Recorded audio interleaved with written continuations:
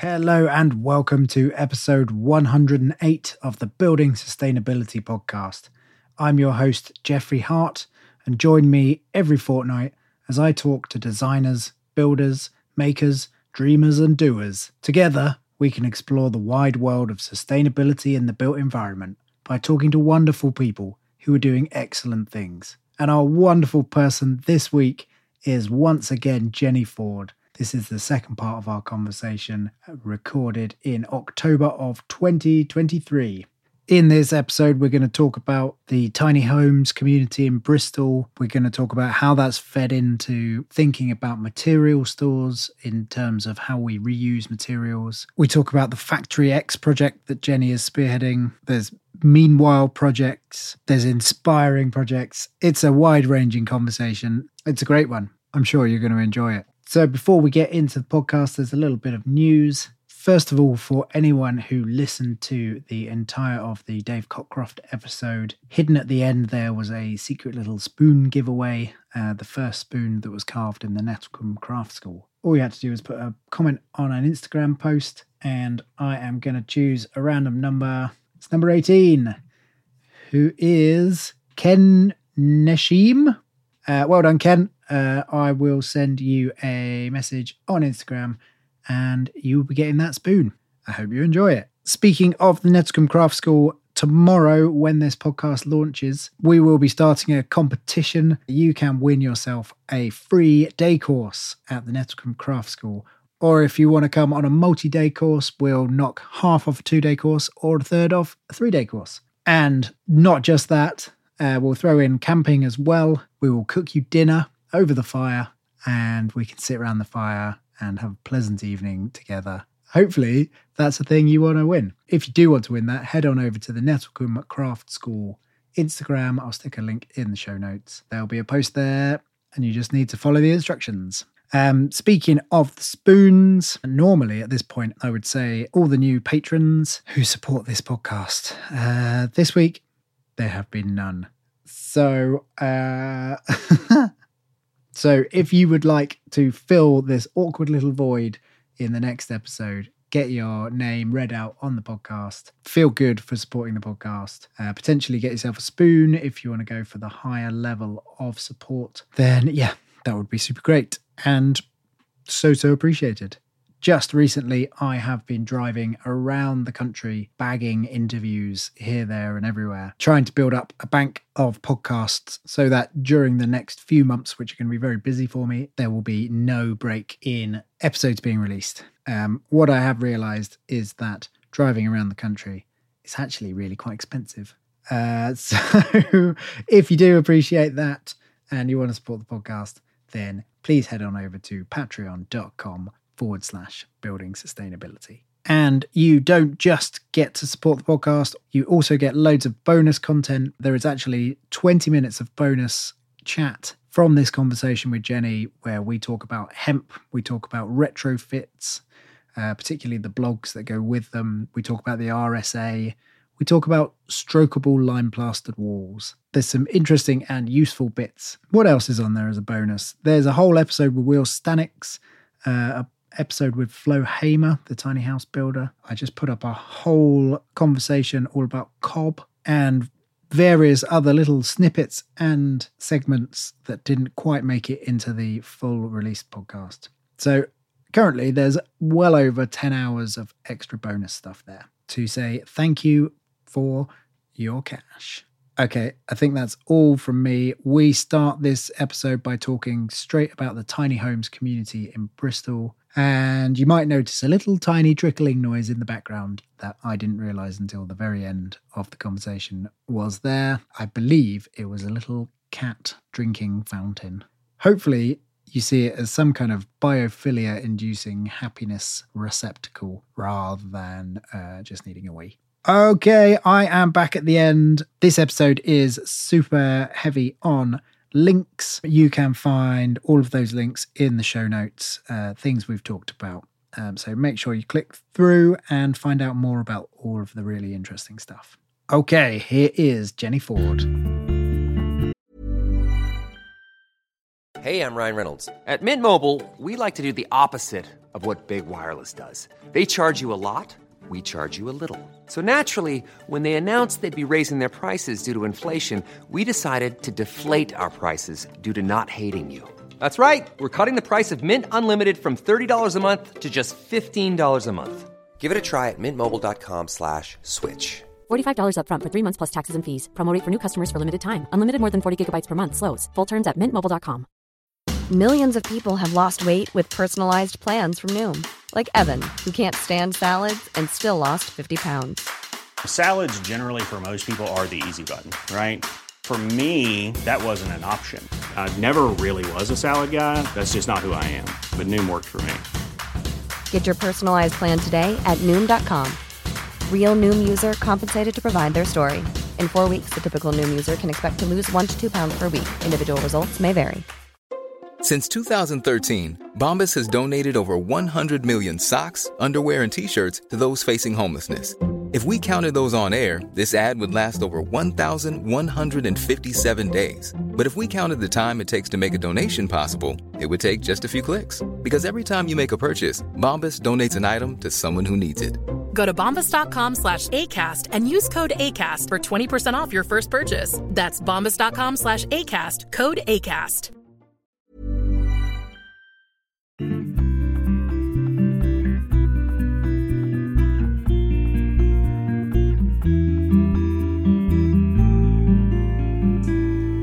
Well, like we were talking about how you describe yourself and what you do.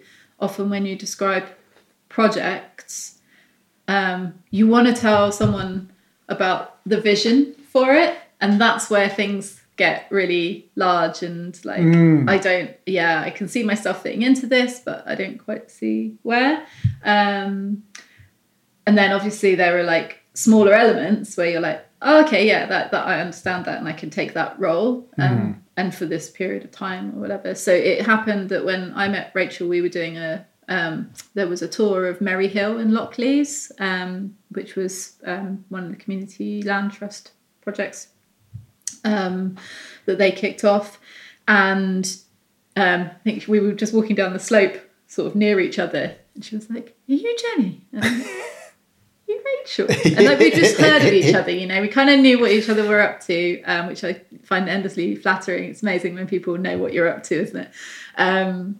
And yeah, we kind of like just had a bit of a chat, and then she said she'd be interested to talk to me more about a current project. So I guess at that point they had this Sea Mills site, and so that similarly to what the Snug was involved with, the City Council in Bristol has been trying to match self-build demand. So they have the self-build register and people register demand, and then they kind of need to make available equivalent amounts of land.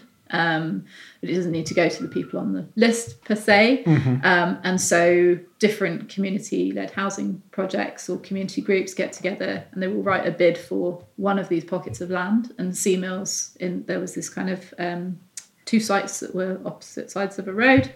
It used to be a construction training centre. And so one of the sites is more complex because that's where they carried out the training, and the other one was classrooms. I believe it was classrooms. And essentially they put a proposal together for that site for the tiny homes community. So it's that bit where you're describing what this community is and what a tiny home sort of approach means, which is not, just talking about little tiny residencies. It's about a community way of living, having enough stuff so you've got your personal dwelling space and you can operate in a comfortable way for all your kind of personal time that you need, and you can be by yourself. But then you also have these kind of shared facilities and live, with that community. And the opportunity then that represents to have, so you don't have to have a spare room. You can have a shared space that everybody has a sort of can offer as a spare room to a relative or a friend that they've got staying, which is such a beautiful thing. So you don't need to buy a house that's got 3 bedrooms just because occasionally your parents come to stay. Yeah. Which I really like this idea, and as she kind of like explained more and more of the sort of concept of that approach. I found really exciting. And the other element was that she'd heard that I was interested in the circular economy approach and interested in, well, materials in mind is the name of my company. So, that's what I'm interested in, is how we think about them, how we kind of like explore what materials we have around us already to use, and then what materials we might bring into a project. So that was exactly where they were at that moment. And so it was just a sort of serendipitous meeting, which I seem to have such a lot of. It's beautiful. It's such a nice thing. And again, I think that's like the more you chat about what you're interested in or what you believe in, what you're passionate about, the more, other people do that. And then those kind of conversations just sort of like find one another. And so, they wanted to explore, so they had a quantity surveyor in place, and that was also really great because Alan Northern, who is the QS, is working with the iStruct and the basically low carbon delivery and impact reporting, and they had an event really recently as well, actually the same day as the Reuse Summit, so I had to go to the Reuse Summit. But essentially, like, he's really interested in how we report on those materials, and how we reduce the kind of distances that we're transporting them. So if it was materials that we had to get rid of because we couldn't use them because there's contamination, etc., like how we quantify them on site, and then how we find a person locally who's able to manage those materials in the best possible way. And then me and Rachel were discussing how we're going to transport them, whose responsibility is it, or how do we make sure that it's like a good transportation method, and does it really need to go, can they be treated on site potentially? So just opening up the thinking a little bit, and then with the existing buildings, there'd already been a bit of a discussion about whether they could be retained, whether they would suit the project, and not really just because of the way they're configured on the site and the amount of site that they take up. Their sort of orientation on the site didn't really work. But there's definitely elements of them, like the slabs. Do the slabs need to come out? Actually, the bricks are like older bricks. Nice. So we can definitely like reuse a lot of that. And then the conversation sort of shifted into, well, we've got quite constrained sites here. They're quite small. And if we're trying to do landscaping, there are other consultants. There's permaculture consultant, there's, building consultant. We've got the quantity surveyor and engineers and myself. And we've all kind of come together and come apart and come back together to think about the challenges with wanting to work in a particular way, wanting to retain as much as possible. And actually what the crux of the matter is that although we want to retain materials, a lot of them will need to come off site. Right. So that then raises the question of where do they go? How do they stay as local as possible so that we can do what we need to do to those materials, store them for as long as we need to store them, and then bring them back to site? So, do we invest in a little tiny electric vehicle where we can, transport them down the road? And that then led to conversations with the council about what the availability of buildings is, like what stock do they have that we could potentially use. And it's such a challenging conversation, but it really is, for me, exciting that Tiny House wanted to pursue this and are really proactive in pursuing this conversation with the council. So it's not just me kind of like having a vision of like what I think is needed to support circular activity. Here is an actual example of a community with a project that is, in motion, that has a real example of materials that need to go but are totally reusable on that project. And how does the council facilitate? Because they've already facilitated the land side of things. They're invested in this, right? So how do they then facilitate that storage need? And that really just kind of like fits in with my kind of like broader goal, which is the FactoryX project. But the other things that Tiny House is asking for, and that is really helping me to think about what, I guess, like what my business is offering. And, you know, like I was talking about my role as a consultant and like trying to, you know, you're constantly trying to like feel out what that looks like.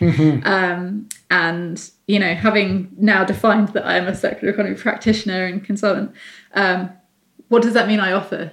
You know, whereas before I might have gone, I can support you in researching materials and procurement. I can help you interrogate supply chain, or I can help you write supply chain questionnaires. You know, that it could be as broad as anything. And I do site waste management plans and all sorts, which I can still do. But it really feels that actually what Tiny House are after, and what we've kind of come out of the initial consultancy period is taking the sort of Re-London circular economy statement and creating one that is suitable for a small project, and building Bristol's first circular economy statement and a methodology for reporting against it. And that's as a co-piece of work between Materials Online and Tiny House Community Bristol, like feels like such a nice output to have when we've done it. The output we will have, because it's a really demonstrable piece that we can show the council, we can show other small building companies how we did it, and how, like, with, you know, limited resources, limited budget to put towards it, actually how it helped shape and guide the project, and wasn't that much additional work. It was just a different way of framing it. Yeah. Fingers crossed. I'm sure it will show that. Yeah, and I think, like, then that covers things like the detailed material audits. It enables that continued discussion with the council, and it explores that piece around, like, the necessity of storage to facilitate this activity. And, you know, it's not just us who's going to be asking for it. And I feel like the more we talk more openly about what we're trying to do, the more other people will realise that they have, you know, storage problems on site, that they are throwing away lots and lots of reusable materials.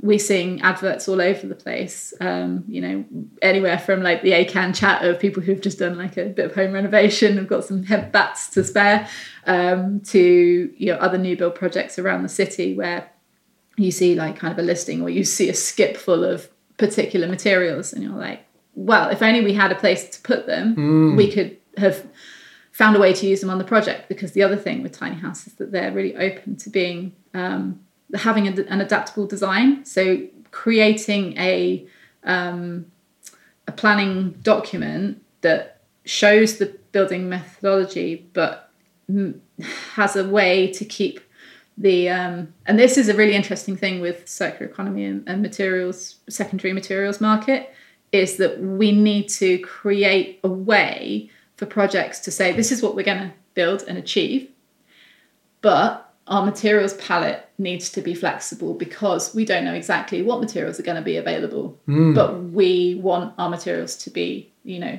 this percentage secondary materials. And so if we need to change insulation type, we will do that. And if we need to change, you know, cladding type, we need to have the flexibility to do that. And I think that's where,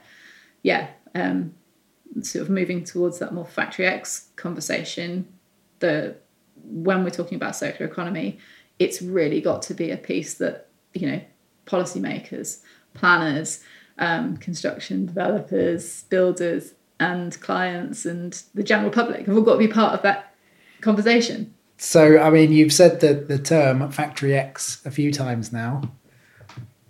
What are you talking about? Yeah, cool. It's something that's been on my mind for a really long time. It feels like when I was writing my dissertation, I just really recognised that I wanted to look at ways, because I'm from sort of a workshopy background. You know, when I moved to Bristol, I worked in a foundry, and the foundry was in a small industrial area full of different workshops. I've always had like a studio, which has generally been in a sort of cluster of workshops. And I'm seeing a sort of decline in those. And so sort of responding to that, and then responding to this thing around, you know, just endless amounts of like waste and offcuts and material potentials that are like, you know, basically flowing out of our city. We buy them all in and then they all flow out. Like I was interested in kind of how I could connect those things. And then the more experience I had working with, you know, Snug, and then a lot of like timber framers and other conventional, traditional construction businesses in the last few years have helped sort of solidify this idea of having a sort of systems-led facility and in the center of the city, ideally, you know, in the middle of a regeneration space like Temple Quarter, you know, where it could be an active space within a long-term building site. So these material flows could be captured and have a space to go. So it would provide that one storage solution. It wouldn't satisfy, you know, kind of around the city. We'd need a network of these storage solutions. But ideally, it would provide a construction reuse facility that was in a place where there was a high flow or high traffic of materials flying around. And we could capture those and we could rechannel them into projects like community-led housing projects, like self-builds. But also other small builders might, you know, they're very resourceful people. So actually knowing that you've got this alternative stock and lots of things would still be new products, because we're talking also surplus and offcuts. We're not just talking, you know, sort of what other people might put in a skip of waste.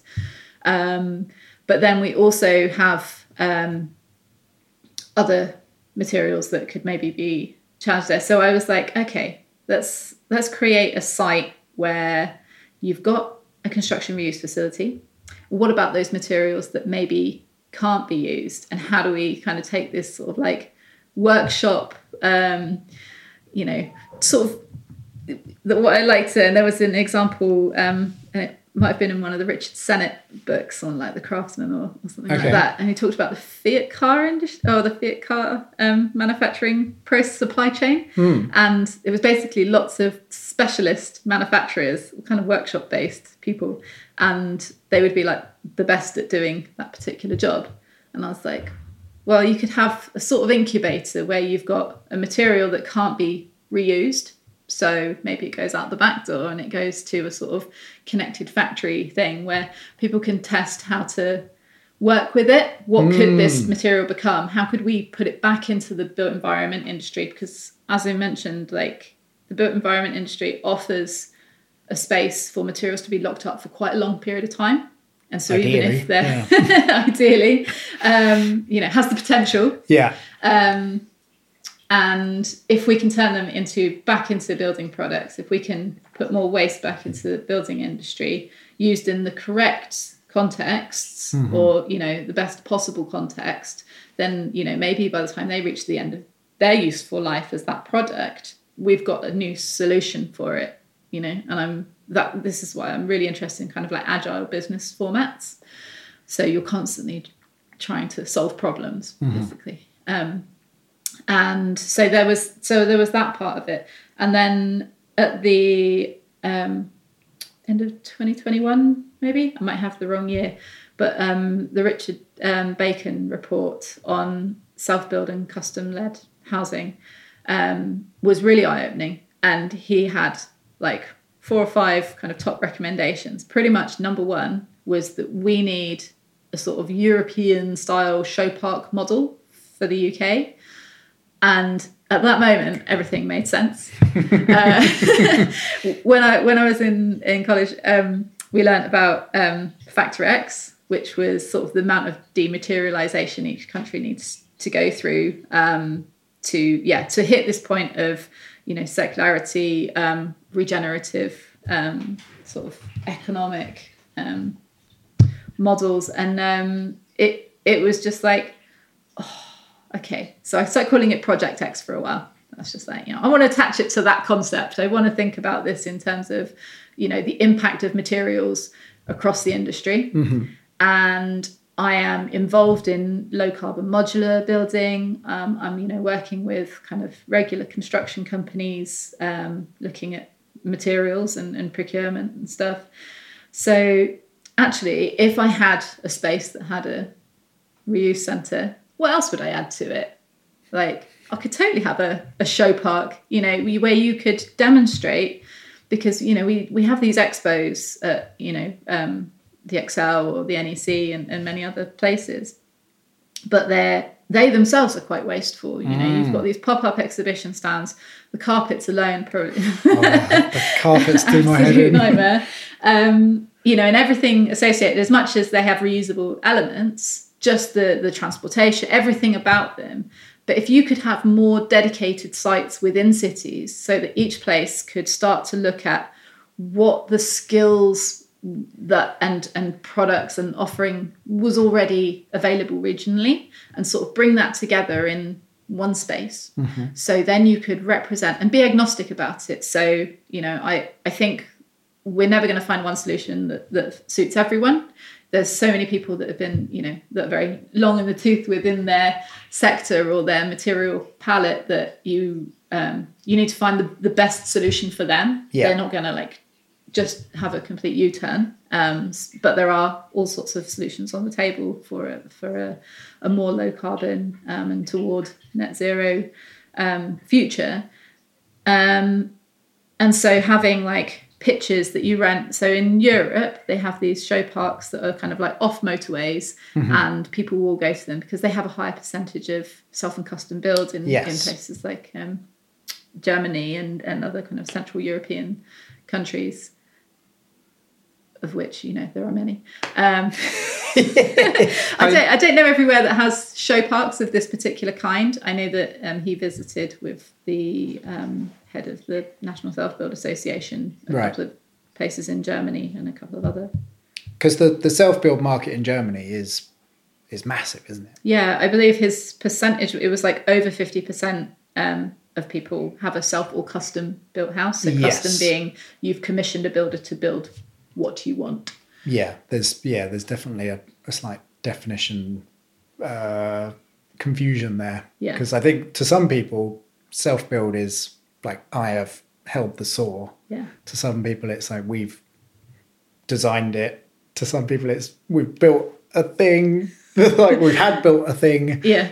That's kind of off the shelf, but it wasn't there before. Yeah. So the sort of grand design's definition is very broad. Yes. Because there's definitely a lot of people who maybe just have a say in how it's designed. They tell you what they want to achieve with their home, and then someone comes in and designs it. So it's architect and contractor led, but it is custom. Yeah. And that often, is under that umbrella of self-build.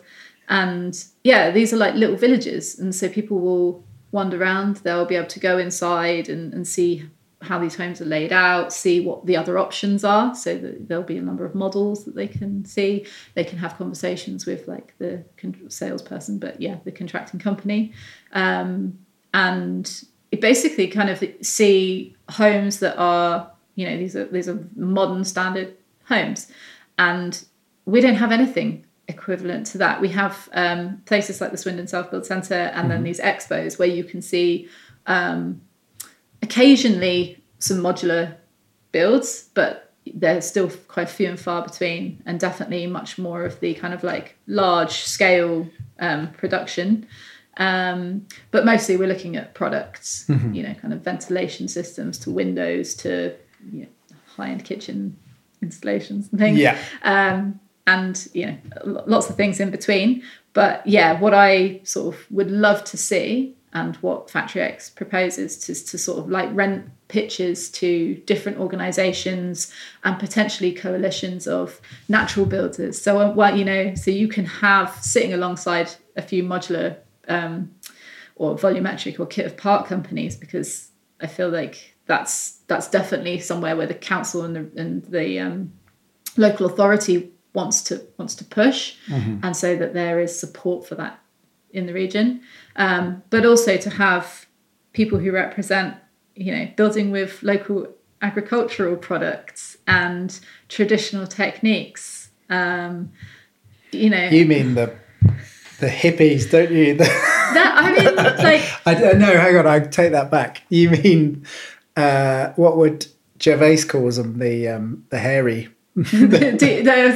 Craig White, he said in one of his deep green and hairy. Yeah. That's it, yes. A little bit of that, but I think it can be you know, even those can be finished in such a sort of modern, sleek Yes, way. not to say rustic and you know, a bit rubbish. Like, I mean, what I'd love to see here is like, you know, like ideally affordable homes. The modern that there was a housing lab built in Apan outside of Mexico City, and forgive me if I'm saying that totally wrong. I don't know how to pronounce it. But yeah, they brought together 19 architects from across Mexico and responded to sort of 4 different climate areas and designed a range of like visitable buildings that responded to the material palettes of those regions, and had them all in this housing lab along with a training centre.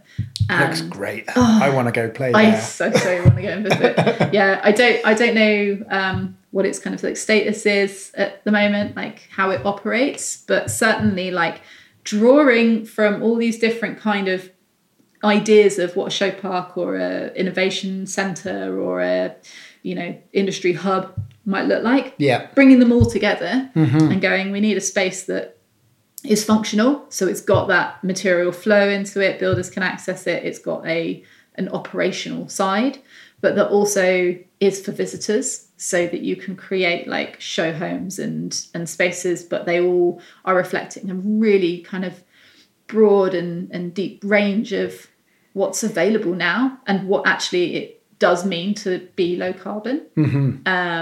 And so that's represented.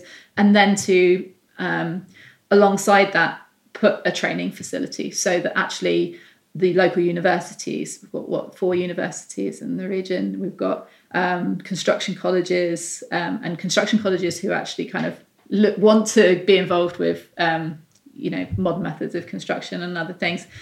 We've got organisations like the Green Register who do training provision in all sorts of spaces, and have like a place that they can call like a home or a hub, and so they can see those buildings being installed. We can have them as event days. We can, you know, when you're training, you can go, and we're doing this, and that's the finished product. It can be used in that way. Yeah. You know, here are 4 different examples of this thing that we're training you in. Yeah, and this is, you know, if we, on this particular example, you know, FactoryX could be on a meanwhile use site, so we might have to look at temporary foundation systems and actually... Do you want to just explain meanwhile use site? Yes. So in this particular context, we've got a regeneration site that's probably going to be worked on for about 25 years. So you've got buildings that are cleared, sites that are cleared, and then that won't be built on for a number of years. Right. That could be 2, it could be 5, it could be 20.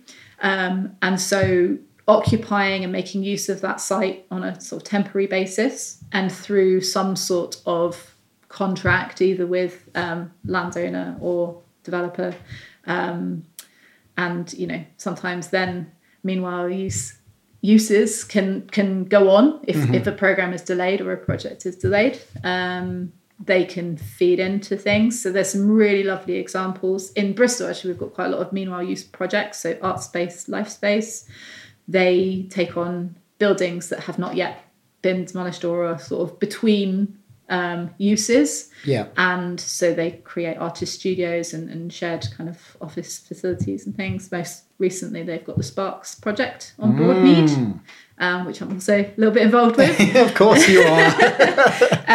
But yeah, that's a massive department store. So between Marks and Spencer's leaving and whatever it's going to be in the future, they're able to work with, in this case, working with Global Goals Centre to occupy a giant space and find, ways for it to be used and ways for it to be of benefit, so that the council can, say, look what we supported. No one wants just another closed down shop on the high street, or it's not really a high street, is it? But no, it's a high footfall area. Yes, and it's fantastic in there. Yeah. Sorry if we could take this little tangent for a minute. I went in there for the first time today. I didn't actually know it existed until I'd seen something you posted. And I just wasn't entirely clear what Sparks was. And as soon as I saw it from the outside, I was like, oh, I know what this is. Loads of little independent makers and, well, why am I explaining it? Explain it. Yeah, it supports the independence. It's also a space for organisations within the city. For example, we have a travel agency. So it remains a department store on the ground floor, and a department store with a difference. So we have the travel agencies, for example, which has got half a First Bus in it. And it usually has someone from First Bus who talks about local travel and can respond to people's inquiries. We also have Dr. Bike that pops up every Friday in the travel agency area. We've got a Department of Energy. So there's someone from the CSE, Centre for Sustainable Energy in Bristol, who is there just to talk about energy to people and maybe how you, particularly in this kind of like crisis time, and now we're getting to the point where we need to use our heating more, how we keep our bills low. They can talk to people about their concerns and maybe make some suggestions. And then you've got like the ethical gift shop. We've got the cafe area, vegan cafe now, fashion department, which is all independent traders. Nearly bought some Carhartt dungarees today. Oh, nice.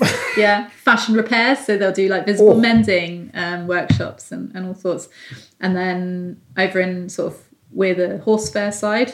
So it's got two entrances, which is the really nice thing, is because people use Sparks as a cut through. And nice. As they're cutting through, you're exposing them to like, what's this? Like, and just so many things that like, a regular person in Bristol may not have ever come across before. And in the middle of the ground floor, we have the Global Goals Centre. So that's an education charity, and that's a classroom space. And they're educating around the 17 Sustainable Development Goals, and on which the One City Plan of Bristol is based. And at the moment, every lunchtime, they're showing films in there. So a mixture of feature and sustainability films. Brilliant. Yeah, I'm really hoping we can show Sand Wars soon, because I think particularly for people who work in the building industry, if you've not seen Sand Wars, it's a very eye-opening and distressing, but really important thing to understand. And you can apply that distress and thinking to any material once you've seen that, I think. But yeah, that's great. And then I helped establish the Department of Reuse and Resources. So we set up a repair cafe in that space. So we have Bristol's first city centre repair cafe. And in fact, it was International Repair Day on Saturday. And we did some talks and some demos in there, and it was really lovely. We're sort of co-hosting with Emmaus, who's a homelessness charity, who have a reuse shop there, and we have a new Department of Stories as well. So yeah, it's all. What's a Department of Stories? It's a bookshop, but it's a queer and feminist bookshop. Nice. They're trying to kind of find ways to connect with the other departments.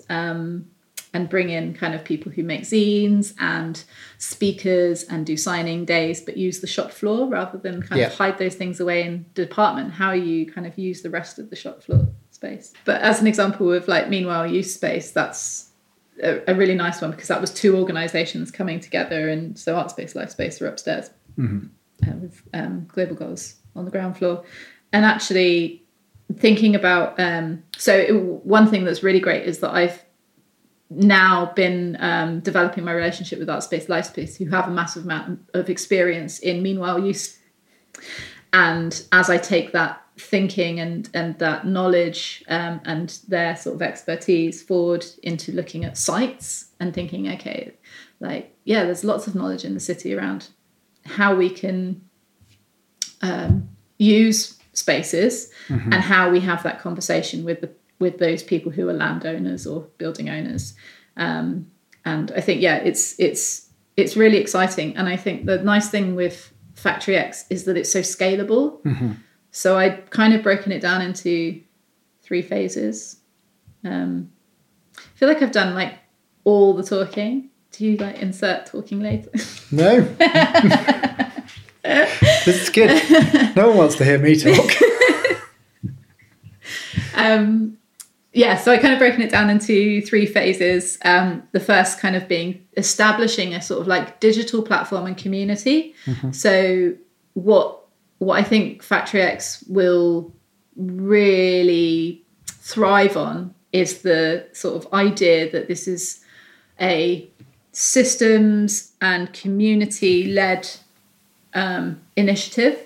I'm not trying to reinvent anything. What I've done through kind of like the last few years is just scanned everything that's out there and gone, it would be amazing if that came to Bristol. It would be amazing if we could showcase this. It would be amazing if we could take what you've learned and apply that here, and work with those people to make that happen. Also, how you frame the space. So I'm calling it a low carbon, construction show park. Again, this has been a hard one to pin down what I'm calling it, but loosely a low carbon construction show park. And I was trying to fit a low carbon construction show park and operational space. Taking it away from just being a show park to making sure that people know this is a functional entity. And that will come into the title when I finally figure out exactly what it is. Show park seems quite empty, doesn't it? Yeah. I wanted to use it because it aligned with, a piece of work that had been commissioned by the government and was a top recommendation. So I'm like, if I call it a show park, it's I directly feel like linked. Yeah. That I'm tapping into what he was saying we needed. And there definitely is an element of show park about it. But I think actually what the important bit now is to build that community of people who want to be involved in the space. And so to kind of build this this coalition of organizations, to build this community, and for the next kind of few months, define what I mean by low carbon and define what we mean by low carbon. Because also, if you're trying to be agnostic about solutions, there's a lot of people who work in the industry who are like, we should stop using this material. We should definitely not do any of this. Or this is the way forward, everything should be timber. And as much as I'm not going to argue with any of those people, I think, we need to find a balance. And so actually trying to find a definition that helps create a community in which they feel comfortable, but they also feel comfortable sharing that space with someone who's on a different end of the spectrum, but is also working towards a future where we are using less intensive materials, we are creating less impact, and we are making the most of the material flows around us. I think it's finding that mutual space, and that will help me probably define more what FactoryX is called. FactoryX full stop. First phase is building that community and the sort of bringing in a digital element, which I think at this stage is looking like the excess materials exchange. And this is a Dutch model that has been piloted in Meridian Water with Enfield Council, and more recently in Northern Ireland. They've done their second pilot, and they are looking, they were calling out for places who were interested in helping them scale and helping them duplicate that model across the UK. And so, we're sort of in discussions about what that might look like in Bristol, but it is a digital platform, and what I really like about it is that it's industry focused, and a lot of what we have now, if it is building focused like Salvo or sort of that equivalent, it feels like it's very DIY, maybe it's serving a lot of different markets. And then we've got kind of Gumtree and Facebook Marketplace, which is very much kind of any user. But the excess material exchange, and partly because of how it's been used so far in the UK, feels like you could get developers involved with it. It feels like a place where if you were a builder and you wanted to incorporate, or your client was interested in incorporating secondary materials, this is a place that you would use comfortably. And is this so it's a directory of or it's listings of excess materials that people are selling, or? I believe at the moment it's an exchange space, so I don't know that any money changes hands. There's certainly no money involved with the excess material exchange, but I'm in this sort of early days with our conversation, so we'd need to find out more about that. But what is nice is that you can be on there as an organization or as a project. So if you had a particular site that you were working on, you could list everything that was available at that site. Or if you had several sites, I think you can list yourself as, your construction name and then all the products that you have. And what they're looking at now, which is really exciting, is the sort of the digital overlap with that. I mean, it's the digital platform, but actually using these, AI and volumetric capture 360 cameras to go in and scan buildings. Right. And, for me, building out, like having FactoryX as like a crucible of circular economy thinking and practice, and how that can like build up and increase in sort of like momentum and volume across the city. So using things like this, where you go into a building that's going to come down in 6 months or something, you go in there, you scan it, and you tag up all the items. So actually someone's like, I'm looking for fire doors, they see a listing, they go in there, they can move around the model, or they can visit the physical building. They'll go, I'll take all your fire doors, but actually while they're in there and they see all these other items, and when you tag them, you can add a lot of information. So you're starting to look at material passports, which is essentially a sort of data tag that you can attach to a physical product that contains things from like the chemical makeup of a material. If this is a new product, especially, you'll look at that side of things, but it will have its dimensions, its application, whether it's got warranty. It's, they'll have the useful information that you'd want.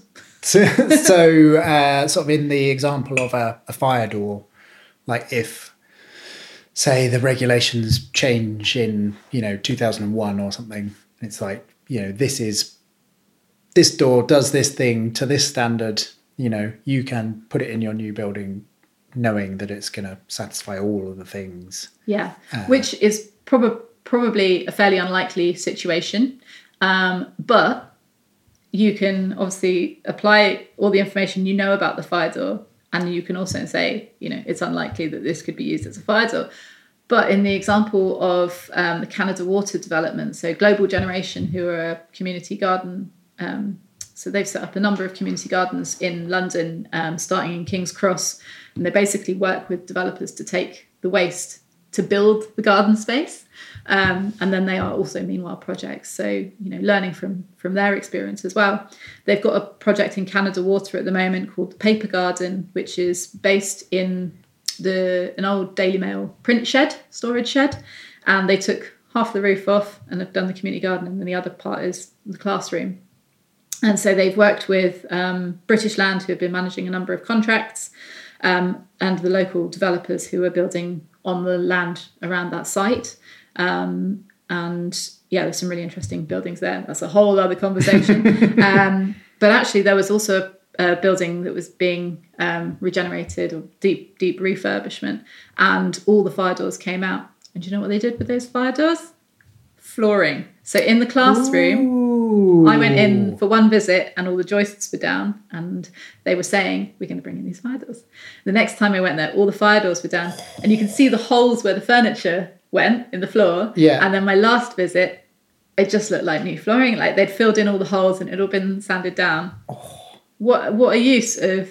Because they're solid timber, aren't they, those doors? I mean, amazing. And that saving on that giant floor that they needed to put in, really good use of that material, like really sturdy. And also not something that really stretched anyone's minds too much. I mean, it was suitable for the application they wanted, and it could be laid very easily. And the only thing they needed to do was, the finishing. And a door is, in some ways, it's probably easier. A door takes up a lot of area, doesn't it? Yeah. Oh, that sounds like a great thing. Yeah. So I've sort of got conversations going with those people, and what I'm really hoping to do is invite a lot of these different groups who have got experience not only around utilising and setting up local secondary material sort of flows, but also around the contracts. So how did that work contractually? How did that work with your engineers? How were they on board with this? How did that work with the client? And some of the questions that will, are bound to arise, like around warranty and insurances. So they've built up a massive amount of knowledge in this area. So actually bringing them into this conversation and working with them to help shape what this looks like as well. And hopefully, using it to attract, more interest from people, maybe have like a conference with them. That would be nice. Nice. Bit of a summit. Yeah. Oh, love a summit.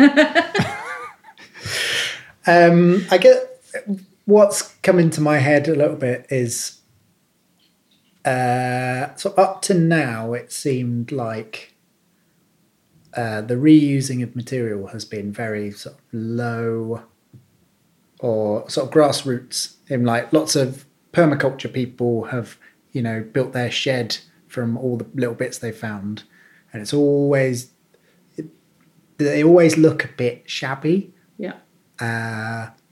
And I think that puts a lot of people off. And so this all seems very much like it feels very proper. Yeah. And talking to a completely different group of people to be used in a different way. Yes, I agree. I think that, and I think it's a necessary step.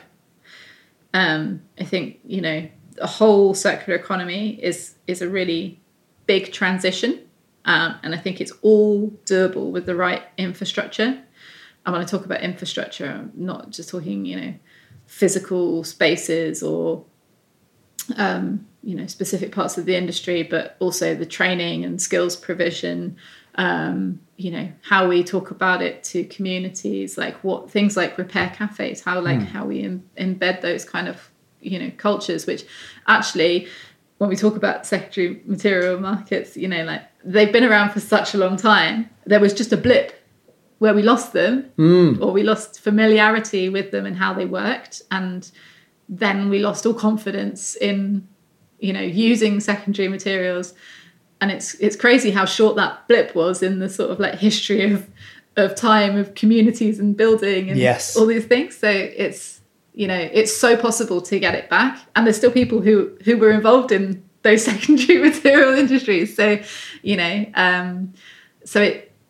me, it feels like it's not too hard to get back to there. It just requires a lot of the right conversations and the right people to help move it.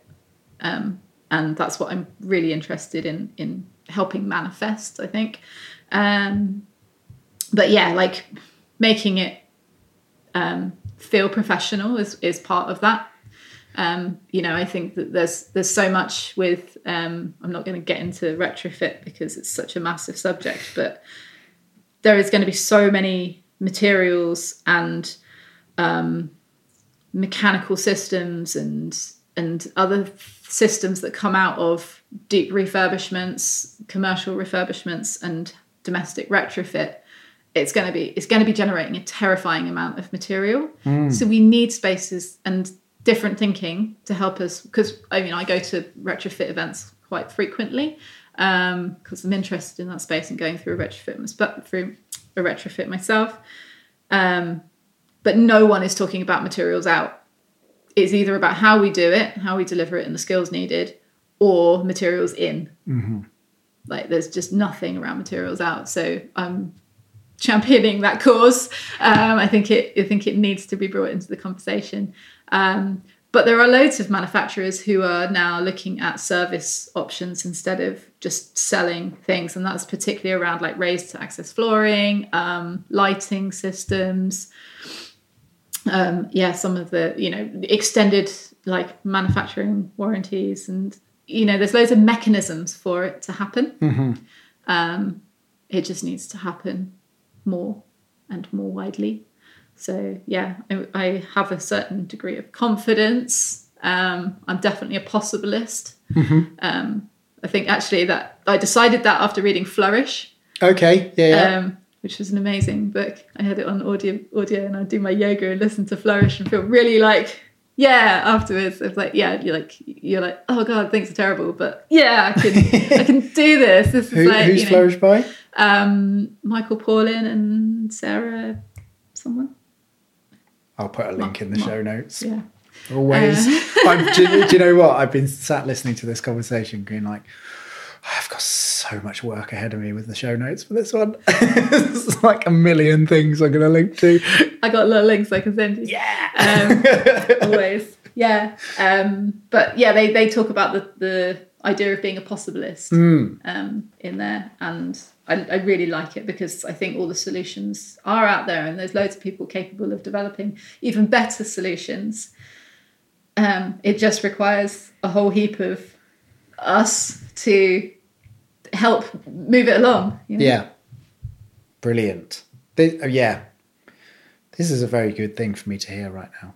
I've been, when you're just overwhelmed with the badness and how things seem to be going. Yeah. It's been getting me down. Yeah, I think it's and there is so much, and then you might read a positive thing, but then the next thing is like, yeah. I think that like I said to you when we were chatting earlier, I've had kind of 3 weeks of workshops and events which have really buoyed me, but I think the whole of this year just kind of talking about what FactoryX could be and having so many people respond really positively to it, that I know the appetite's there, and I know that see all these different things, and I know people are trying to do the right thing, and I think sometimes it's just not framed quite correctly, but I feel like I'm part of something quite big, and just like have been having so many kind of positive conversations that it's helping me to stay above the other maybe the constant skips I see that I'm always taking pictures of that just make me feel really sad.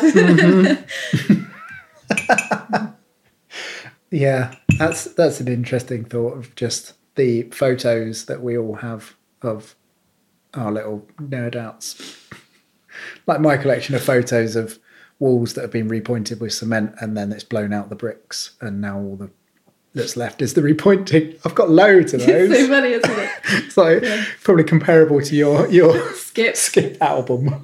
I feel like I've been wanting to do a zine for ages. I set up a not-for-profit, which is kind of how I'm operating in Sparks, called No Small Thing, which very nicely kind of represents what we're talking about, being part of something that can actually have a lot of traction and make a bigger difference. But it was really to satiate my desire to have a comic strip. Yes. And I worked with an illustrator to do me like a few stock images. So there's like a character in it, and and then we did like a deforestation scene and a landfill scene. And I was like, I need to have a skip. I need to have a skip that's like empty and a skip that's full. And I feel like I could add a lot to this skips, but now I'm thinking of different ways I can use all my skip images. It was all worth it. Rather than it just eating up a lot of data. Yeah. I'll set myself a personal challenge of you need to reuse something. your skip photo. Yeah. That's the first reuse project. Yeah. Yeah, it's definitely high priority, right? Oh, yeah. So where are you in the FactoryX journey? So I have been pitching it for about, let's say, a year to lots of different entities, from sort of modular housing companies to Bristol Housing Festival to representatives from the council to chat to the Green Building Store and people at the Swindon South. But partly it's getting the conversation out there and looking for people who might want to be part of it and partner with me, to now this new conversation with the Excess Materials Exchange, to kind of pick up this digital element. And I guess the conversation with the council is really around the meanwhile use of site land for storage. And there's a couple of developers who I've started conversations with who have bigger projects in the city, but they have workshops that are sort of part of a site, but that won't be developed for some time. Right. And they could be potentially, starting off, FactoryX kind of small. It's definitely at the moment, it's more about building that community, getting that definition, finding that way for everybody to feel comfortable working together towards this shared agenda. And all the time, just trying to find myself the perfect site, even if it's for 5 years, 7 years. I think that Global Generation and their projects have really shown that 7-year sort of model can do absolute wonders. So I know those spaces are available. So now it's really kind of picking up the pace on getting one. And I think just to sort of on that bit, I think we're all really familiar with those sites that you walk around your town or your city or wherever and see those sites that have got a fence around and they've been cleared, but there's this giant pile of brick rubble on it. Assemble, the London-based architecture practice and designers and architects and artists did this really amazing project called Otto Project. And I don't know whereabouts in London it was. I should know because I look at it all the time. But essentially, they had a site available to them that was full of rubble, and they sacked it all up into sort of bags and pillow-sized bags, and built a building out of them they were blocks. Wow. Yeah. Sort of like earth bag, but rubble. Yeah. Yeah. And essentially, that rubble then is super available for next use. It could even be reassembled into other sort of buildings, but then they put a trussed roof on top and it was an event space for some period of time. Brilliant. Absolutely brilliant. That's fantastic. And you think about the kind of sites where those rubble piles sit for such a long period of time. If you could then make your distributed storage spaces on those sites. So I think actually there's so many conversations that could be had. It's really, for me now, bringing together these organisations, these groups who have had the experience, who have tried different things, and try and get as many people into that conversation as possible. And just show them all these really inspirational projects that are happening. They're really easy to do. They're not complicated. You get the right engineer and the right, person to sign off on it, who kind of has, some understanding around it. I don't see why, and I think there's probably a lot of people who would like to see something happen with their sites. Definitely. Especially if it involved some income to them, better if it didn't, because then we wouldn't have to pay for it.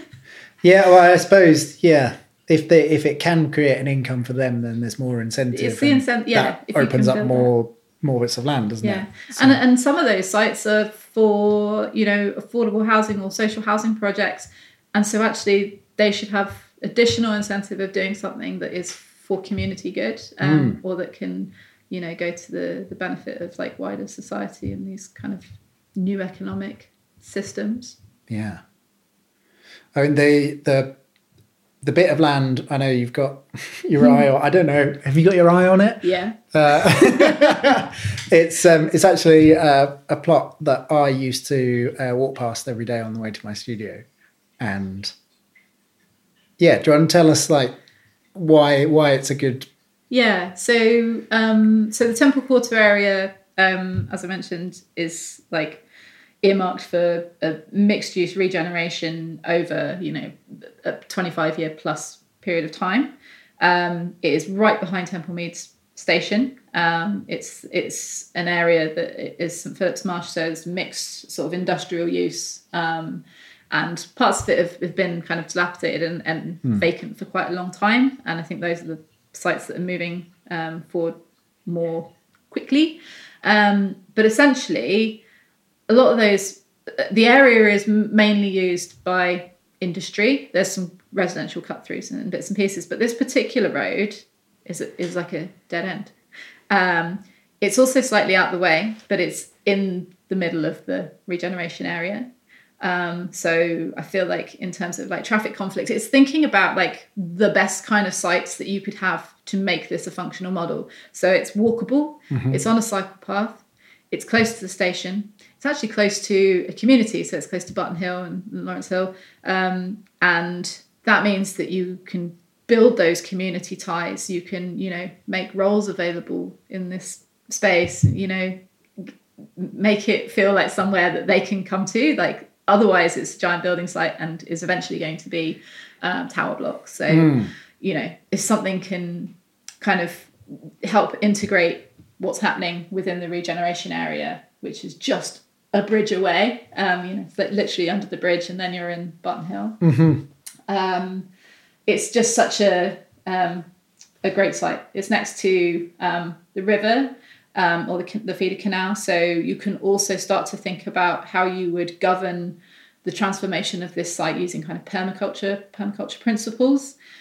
So being very cautious about like the movement of materials and runoff from different building practices and sharing that too. I think it's just, it's such a sort of, it's like the last building, it's the last site on that road. So, you know, traffic conflict is totally kind of reduced. It's really visible, like it's just below the flyover, so people could see what was happening inside it. Like I said, it's on a cycle path, it's on a walk through to Barton Hill. It's got a kind of slope, it kind of is naturally divided into a few sections. It did have a warehouse, which also would have been perfect for the reuse centre, but the warehouse has come down. And it does have a giant pile of rubble in the middle of it. So I like that so much, that bagging up the rubble. It reminds me of there was a story about, I think NASA held a competition on how would we build on the moon, and all these people entered saying like we'd send up all these trusses in rockets and stuff. And it was the guy from Cal Earth, I don't know if you know those, like Earth bag building in California, who said, well, I'd just send up loads of bags and we'd use all the rock that the moon's made of and we'd make that. It's like, you know, don't spend lots of rocket fuel sending up really heavy things. No. It's like really minimum interaction with using the abundant resource. Yeah. It makes me so happy to know that they've done that. Yeah. Oh, it's great. I love sharing that project. And get them along as well to the summit. Yeah. How would you get that site? I mean, I've tried to find out who it's owned by. The signage was very confusing. Probably deliberately so. Probably deliberately so, indeed. I have looked on a couple of sort of land ownership sites, but I guess because I was still in the development of the theory and the sort of like how FactoryX, and I was kind of building the pitch at the time.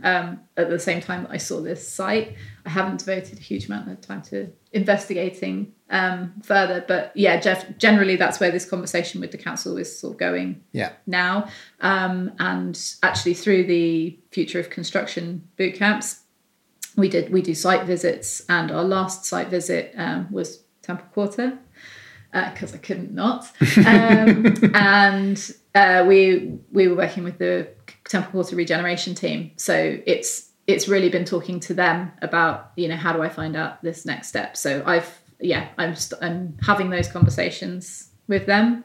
I was a bit disheartened when I saw that so much work had happened on it. But actually, that doesn't, like I said earlier, with these meanwhile spaces, a lot of time, you know, there might be blanket clearance and nothing happens then for some time. And because I think I understand the proposed scheme, that I don't, it looks like residential towers in that space, and that really won't happen until there is more sort of general infrastructure and sort of there's not facilities. Really anything there, is there? No. So I don't think, so I think it is, but it's still a conversation that's on the table. I sort of want to create a call to action getting people to get in contact with you. And who do you want to hear from? How do you want to hear from them? Yeah, so I think from each of the different kind of stakeholder groups, really, I'm interested in hearing expressions of interest, I guess, understanding how people feel that they could participate or what they'd want from a site or a project like FactoryX. And so that could be, if you're a low carbon house builder of any kind. The spectrum. Yeah, like, would you be interested in having a pitch on FactoryX, having a show home there? Definitely want to hear from you, because like helping to shape that offer and how that would work, how we would make that viable for people is really, really important. If you have experience of using secondary markets, I think that's also a really interesting conversation, because I think that's the bit that needs to come first. And yeah, I mean, if you're a Bristol-based builder and this is something, or a developer, and this is something you're looking for, like, for me to build that evidence base and use that to kind of, get investment for the project, or to sell the idea to the council and say, this is really, really needed, and look how many people are asking for this. I think that's also really critical. And if you're a landowner, you own that site. That's the dream. Or any site in that area. I'm interested. And I think, just having more conversations with people who are, particularly interested in any of the aspects that we've talked about with FactoryX. Really happy to sort of explore them as expressions of interest, and sort of future things that might want to be built into the model. Responding to demand, isn't it? And how do people get in contact? So I'm in the process of building a FactoryX landing page, which will have a button that you can connect with me on. But you can also contact me on my Materials in Mind site, or just hello@materialsinmind.org. Nice. Is there more? Also on LinkedIn. Also on LinkedIn, yes. I always feel weird contacting people on LinkedIn. It doesn't feel like my natural home. No, I found it really useful this year. It's very interesting, because LinkedIn is very echo chambery once you are connected with all the people. But actually, I wouldn't know about all these projects if I wasn't on there. It's been a really, really useful thing. But a bit of advice for people using LinkedIn: don't just get connections because you want more connections. Like, focus on who you want to be connected with, the type of industry and the type of roles that people have, because they're the people that will share the most useful information. Otherwise, you've got to scroll through complete, irrelevant stuff. And I feel like this year I've really nailed LinkedIn.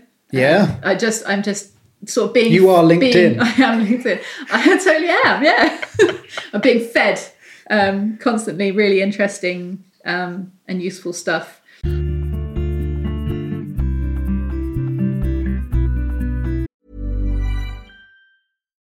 Life is full of what-ifs. Some awesome, like what if AI could fold your laundry? And some, well, less awesome, like what if you have unexpected medical costs? United Healthcare can help get you covered with Health Protector Guard fixed indemnity insurance plans. They supplement your primary plan to help you manage out-of-pocket costs. No deductibles, no enrollment periods, and especially no more what-ifs. Visit uh1.com to find the Health Protector Guard plan for you. There's never been a faster or easier way to start your weight loss journey than with PlushCare. PlushCare accepts most insurance plans and gives you online access to board-certified physicians who can prescribe FDA-approved weight loss medications like Wegovy and Zepbound for those who qualify. Take charge of your health and speak with a board-certified physician about a weight loss plan that's right for you. Get started today at plushcare.com/weight loss. That's plushcare.com/weight loss. plushcare.com/weight loss.